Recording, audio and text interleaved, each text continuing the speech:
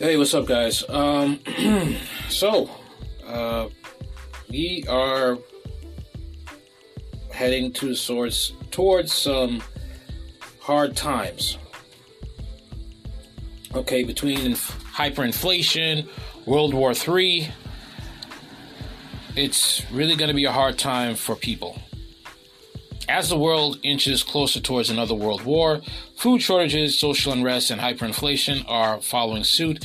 And when all is said and done, much of the world's population will likely not make it. Ever since Russia President Vladimir Putin invaded Ukraine, the stability of the global economic climate has gone off a cliff. It was bad before that, of course, but things seem to have gone into hyperdrive since February.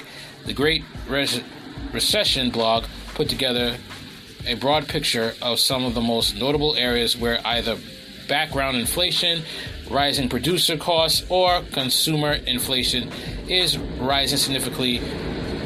One of the big ones is oil. Oil, of course, impacts the price of just about everything, and there's no cavalry here that's going to come to the rescue for anyone in spite of Biden's biddings, the blog explains. The oil giants like Exxon are boasting massive profit increases due to the shortages created by Russian sources being taken offline, while consumers at the pump are paying higher prices than ever before in our nation's history. Apparently, shortages are good for business, at least for some businesses, the ones with their own ample supplies, who see gushes of profit in times like these, the blog explains. Rising energy costs also directly affect the food sector, as is now being seen perhaps most prominently in Germany, where food prices are increasing 20 to 50%. The United States is seeing glimpses of this as our own energy supplies have been hampered by Biden regime policies that once again made the country energy dependent rather than energy independent, which we had under Donald Trump. The situation is getting so bad all around the world now that the prospect of widespread famine and starvation is becoming a reality. Energy costs the most, fertilizer is in shorter supply, and crops yield are already suffering in many places due to inclement weather. What else is next? Of course, financial aid doesn't fill bellies in places where food doesn't exist due to lack of fertilizer and or due to crops not being planted in major food producing nations for the world, as well as within those nations, the blog explains.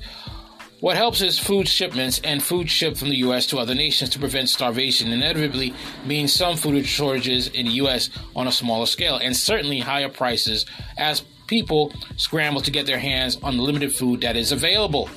If there's not enough food to share, however, then this scenario quickly becomes much worse, leading to riots, and much worse the longer it persists.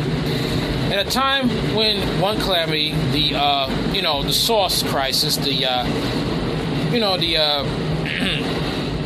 pandemic crisis hit the entire world, with the economic impacts largely due to our national responses to the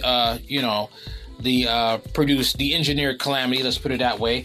Another calamity has come up, which is with war that hits the entire world, partially due to our global responses to it. The blog further reveals each calamity, along with the baked inflation already fueled by years of central bank proliferancy, weakens our ability to absorb the next one. It is almost expected that something new, big, and catastrophic is just waiting to be unleashed next, even as we hobble through the current nightmare. It is almost as if a perfect storm is ready to be unleashed when the time is right, tipping the entire global economy past the point of no return. It is already there now. It's basically what it is. And, we have a new variant of a COVID strain that's out. So, there's that too. All right. And,